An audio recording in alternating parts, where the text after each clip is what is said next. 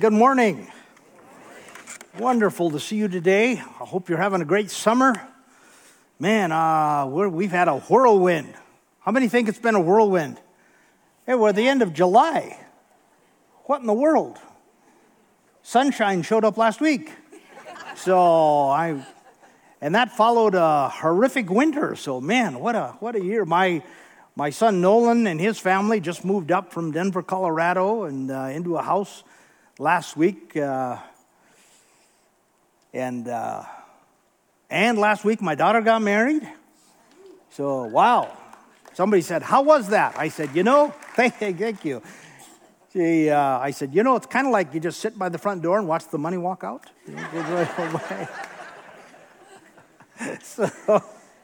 So we're elated about that, and we got 5 grandkids around right now, so if I look tired,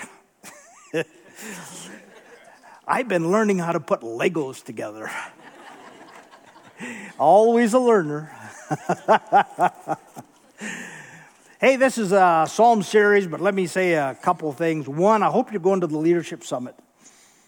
Never stop learning. I and my son Nolan, who just moved up here, we're both signed up to go, and so really give that consideration. Second, it's always fun, isn't it? It just there's something stirs in your soul when you hear those testimonies of people getting baptized, and I just think, man, I'm glad I was here today just for that. So we're going to look at why music is more than entertainment today. Why music is more than entertainment. And we're going to look at how music brings healing to our life. We're going to look at how music surfaces longings in our life that we offer to God. We're going to consider how music reminds us of another world called heaven and draws us to that world. Now, just kind of an upfront thing, you would expect me to use Christian music to illustrate all that. But in fact, in order to show the power of music, we're going to use secular music for each point. Because music is indigenous to our souls. Indigenous to our souls. One writer writes this: "It is an irrepressible expression of our being." Before Christ and the disciples went up to the Garden of Gethsemane, they sang. When Paul and Silas were in prison, they sang. When Saul's spirit was troubled, he invited David to come in and play music for him. And there was a time when secular and sacred music there was not a great gap between it. In the Western culture, there seems to be a large gap, but the Bible says that everything good comes from God. And if it's good, it comes from God. And if it comes from God, it has the echo of redemption to it. And so in your life and mine, God gives us music as an avenue, a means of grace. A means of grace means the avenues through which grace travels. Grace is God's favor and God's provision. And along with our Bible reading and our worship, one of the things the Lord gives us as a means of grace is music. And so we're going to evaluate that and consider that this morning. I was watching one of the last episodes of The Big Bang Theory, where I get most of my inspiration. And Raj has taken out a girl, and he's interested in her, and things aren't really going that well, and so they decide to up their communication quota and share with one another something that maybe most people don't know. And his girlfriend says, "Well, okay, I'll share this. I don't like music." And he looks at her and he says, well, what kind of music? She said, "All of it." And it was a funny moment, but the thing that made it funny was that it seemed so unbelievable. Because music is so much a part of our life. And so as we look at the issue of healing, we're going to look at Star Wars. And when we look at the issue of longing, Our team with Brandon are going to play 2 songs, Danny Boy and Shenandoah. And when we look at the issue of heaven, I'm going to tell you about a woman whose song I want sung at my funeral. So let's get started, shall we? Among the things that music is to do is to bring healing to our hearts, surface longings in our hearts, and remind us of a home of heaven. And so we read from Psalm 137, the relationship of our experience in life with music. It comes out of a time when the Israelites were in bondage in Babylon, though in fact they were actually living quite well and were prospering. Nevertheless, their hearts were heavy because they were not home. And so we read in Psalm 137, "By the rivers of Babylon we sat and wept when we remembered Zion. There on the poplars we hung our harps, for there our captors asked us for songs. Our tormentors demanded songs of joy. They said, 'Sing us one of the songs of Zion.' How can we sing the songs of the Lord while we are in a foreign land?" The relationship of music to the experiences of our life. One of the things that music does is brings healing to our life. So my son Nathan, who's a music teacher in Beijing, China, he said to me one day, "Dad, you need to listen to this series of podcasts." So now I've moved from pens and parchment to podcasts. I got podcasts on my phone. It's a signal day of growth in my life. And it's a 6-part series called Blockbuster. And it is really based on the relationship, the friendship between Steven Spielberg, maybe the greatest film director of our generation, and George Lucas, who created Star Wars. And so I'm working out at the Y, and I'm listening to these podcasts. And I come to number 5 and number 6, and I find out stuff about their relationship and what's going on in the movie industry I'd never known. It was so fascinating.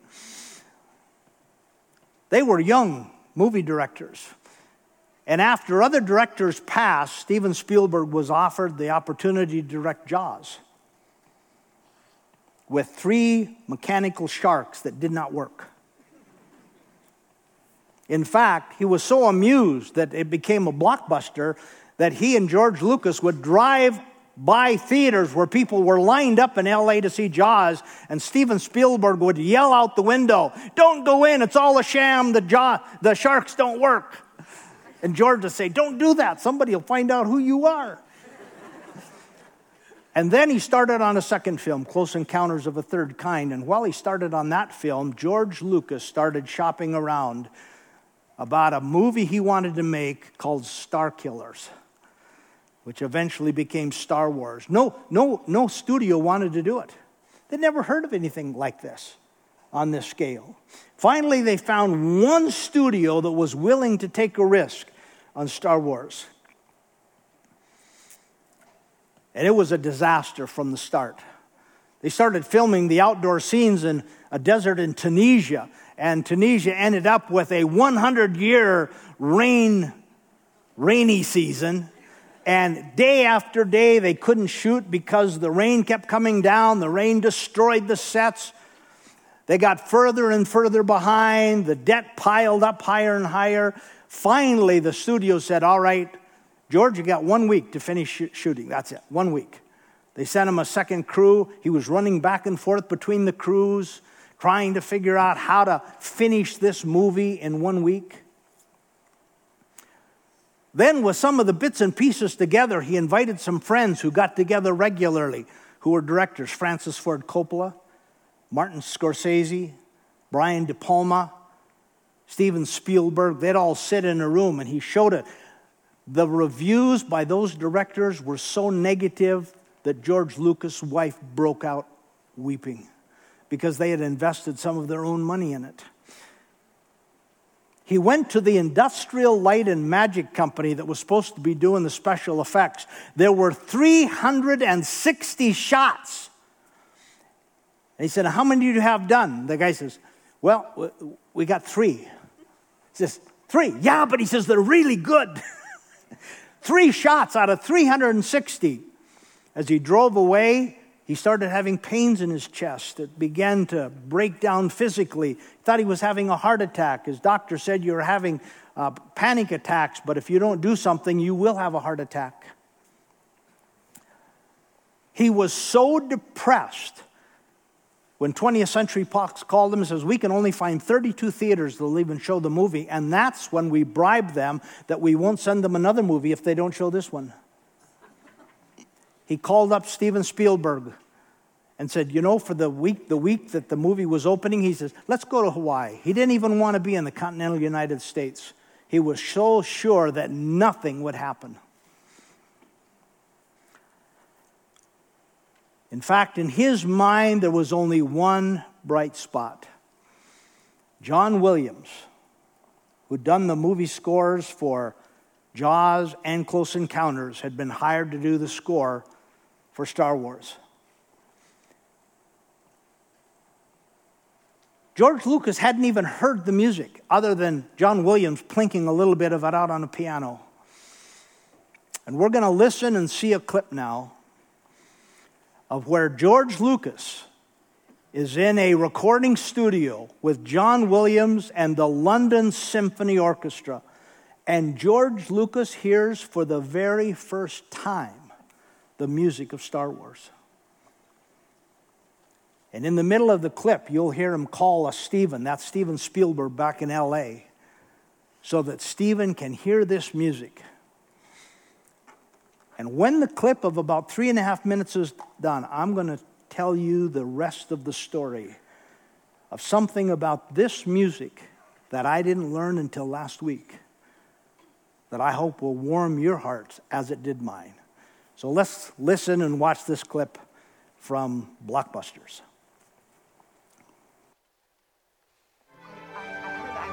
Anvil Studios, England.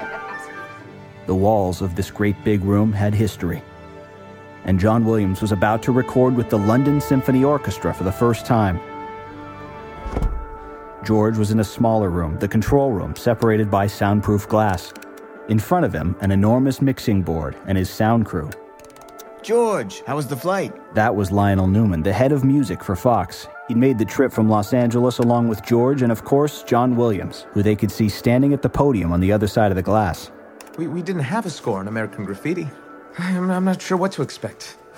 Are you in for a treat? John wore a black turtleneck and reading glasses, carefully scanning the sheet music before they begin recording with the orchestra. On the wall of this enormous stage is a projected image of Luke Skywalker, 34 feet across.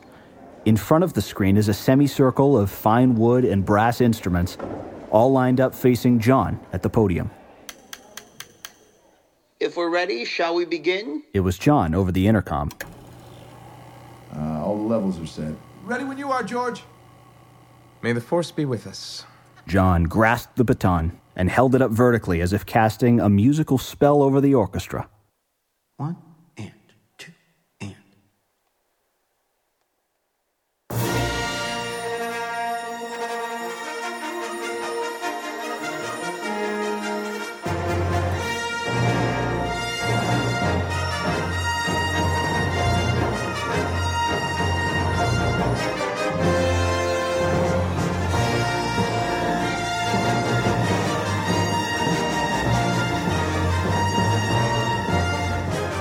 It's the greatest music anyone in that control room has ever heard. Oh my God. Incredible. Unbelievable. They can't believe the only thing between them and the magic being played by the London Symphony Orchestra is just a pane of glass.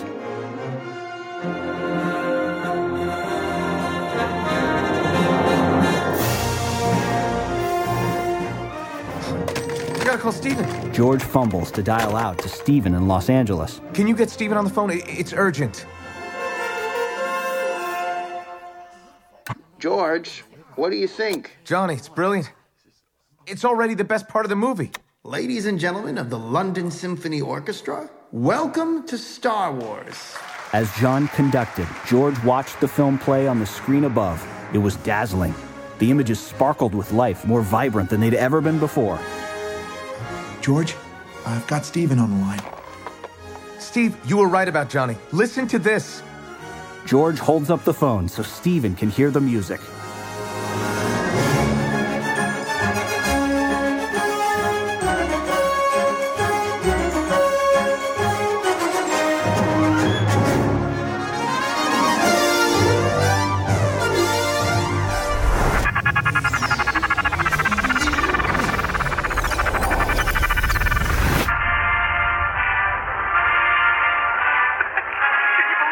I told you, George. I told you. Hold up the phone.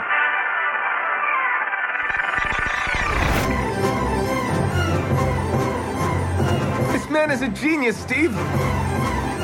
Steven listened for half an hour. An international long-distance call that would cost the studio nearly $600. John's baton held an astonishing command over the orchestra for a recording that would be considered among the greatest musical works of all time.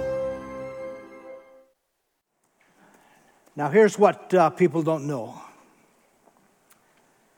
Not long before John Williams was invited to write the score for Jaws, his wife, who was an actress, they're both around 40 years old, went to work, did her acting for the day, checked into her hotel, didn't show up the next morning. When they went to look for her, they realized she had died in her sleep from a cerebral hemorrhage. John Williams was devastated. He was a young man with a wife and children. Now he was a widower with young children. He was devastated. He could not crawl out of the pain and the anguish and the hurt that he was living with. And then Steven Spielberg asked him if he would write the score, compose the score for Jaws, and then Close Encounters, and then Star Wars. And though everything in his heart wanted to just climb into a hole, he started to work on this music. And after Star Wars became a hit, John Williams went to George Lucas and told him that writing this music had saved his soul,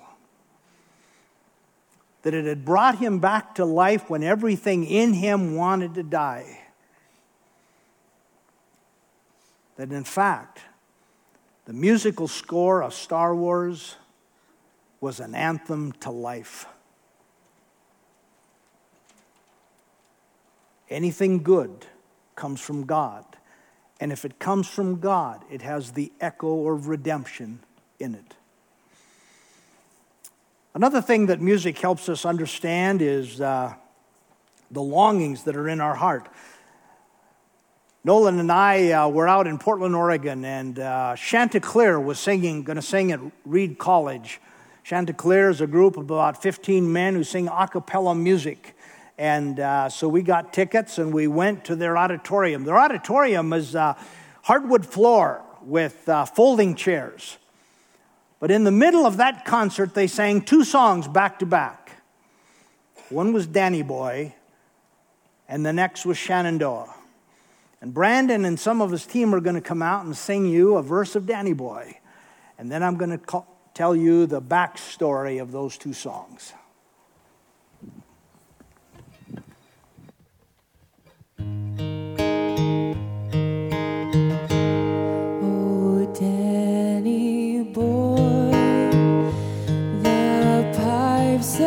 Pipes are calling from glen to glen and down the mountainside. The summer's gone and all the roses falling. It's you must go and I must bide. But come ye back when summer's in the meadow, or when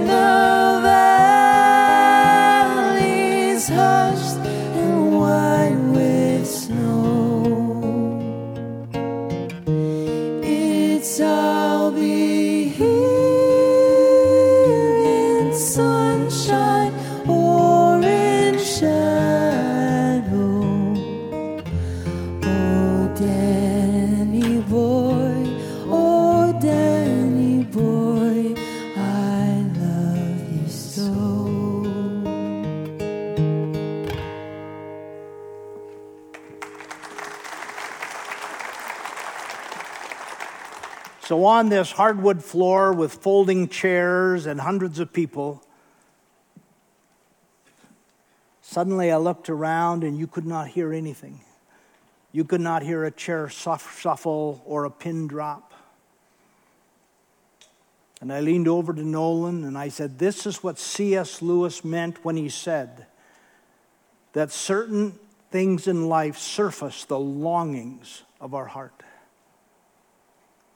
And rather than repress those longings and push them back in a world where things are not the way they were meant to be, we take those longings and we offer them to the Lord, and we allow Him to bring life and redemption where there is loss and disappointment. Longing in our heart is longing for a place we have not seen, but our spirit recognizes as home. So it wouldn't be fair if we didn't hear a verse of Shenandoah, right? So let's have them sing that.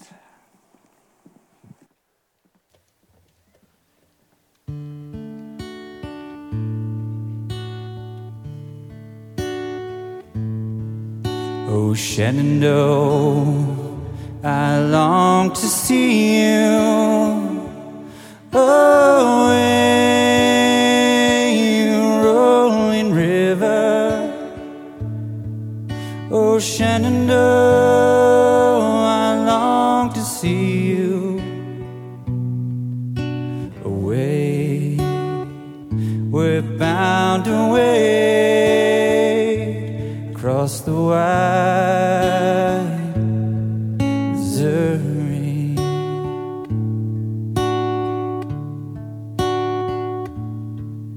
Oh, Shenandoah, I love your daughter. Oh, you rolling river. It was for her right across your waters. Away, we're bound away across the wide Missouri.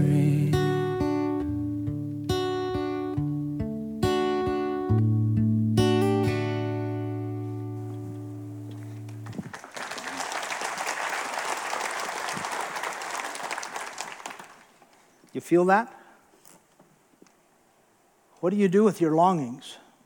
You can find false saviors, or you can repress them, or you can find the life and sufficiency of Christ when we meet different things in our life that surface the longings that God has placed there. Not only can music bring healing to our life and help us recognize our longings, but music can remind us of heaven. That we are bound for another land and another place. I'm 69 and I've started planning my funeral. For one thing, I want it short. And if I don't plan it, the other thing is I want a lot of music in it. And one of the songs I want is a song that all of us know, called Over the Rainbow. Is that what? I heard Over the Rainbow when I bought a cassette. And it was sung by Eva Cassidy. Eva Cassidy lived and sung in obscurity. She was only known by a few people who heard her singing in clubs and little venues around Washington, D.C. And at the age of 30, she got cancer, and at 33, she was dead. And then inexplicably, a producer for the BBC Two radio programs in England heard one of her songs and told one of his on-air talent, why don't you play Over the Rainbow by Eva Cassidy? And so we did.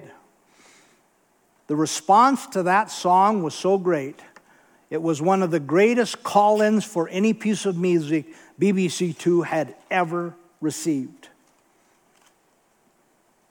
And so now this woman who sang for a few years in Washington, D.C., cut a few private CDs, and died in obscurity, becomes one of the most well-known voices in England. Eventually, some of her fans included Paul McCartney and Eric Clapton. It's on this CD right here, The Other Side. They compiled some of her music, and over the next few years, it sold 10 million copies. And The Guardian, a London newspaper, wrote this as a review. There's an undeniable emotional appeal in hearing an artist who you know died in obscurity, singing a song about hope and a mystical world beyond the everyday. And so whatever other music I have, like Drop Kick Me Jesus Through the Goalpost of Life, or Nobody Wants to Play Rhythm Guitar Behind Jesus, everybody wants to be the lead singer of the band, classics like that, I want not just anybody, I want Eva Cassidy's voice singing over the rainbow. It reminds me of John the Apostle, who was on the Isle of Patmos, and he began to hear the revelation of the Lord. And he writes in Revelation chapter 14, verse 2 and 3, and I heard a sound from heaven like the roar of rushing waters, and like a loud peal of thunder. The sound I heard were harpists playing their harps. And they sang a new song before the throne, and no one could learn the song except those who had been redeemed from the earth.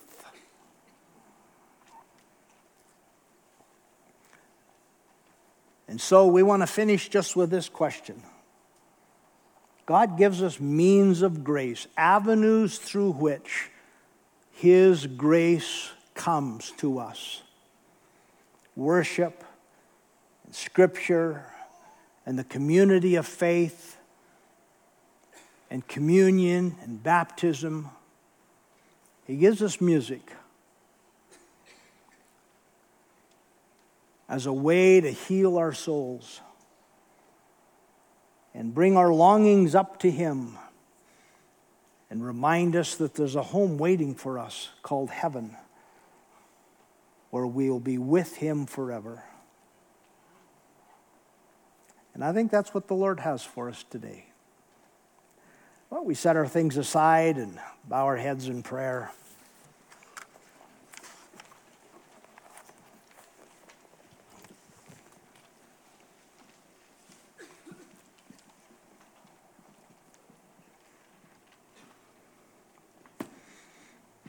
Could I just ask before I pray, are you here and dealing with a disappointment or a hurt?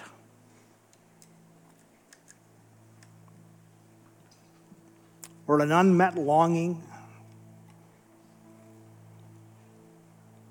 Would you bow your heads with me? Would you just offer that to the Lord today? Say, Lord, here's something bigger than me. I need your grace. I need your grace today. Let's pray. Father, we are grateful to you for your many kindnesses and for how you find so many ways to send us grace, your favor, your provision. For those of us here today who face something in this world and we know it's not the way it was meant to be,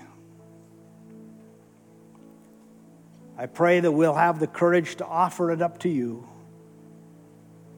and experience the life that you intend for us to have as a witness to the power of our risen Christ. In Jesus' name we pray. Amen. Thanks for listening. We hope this time has allowed you to dig out more of who God has made you to be. If you made some kind of spiritual decision today and are interested in what's next, we'd love to connect with you. For more information or to get in touch, please visit journeyweb.net. If you're interested in supporting our ministry, you can give online at journeyweb.net/give. Thanks.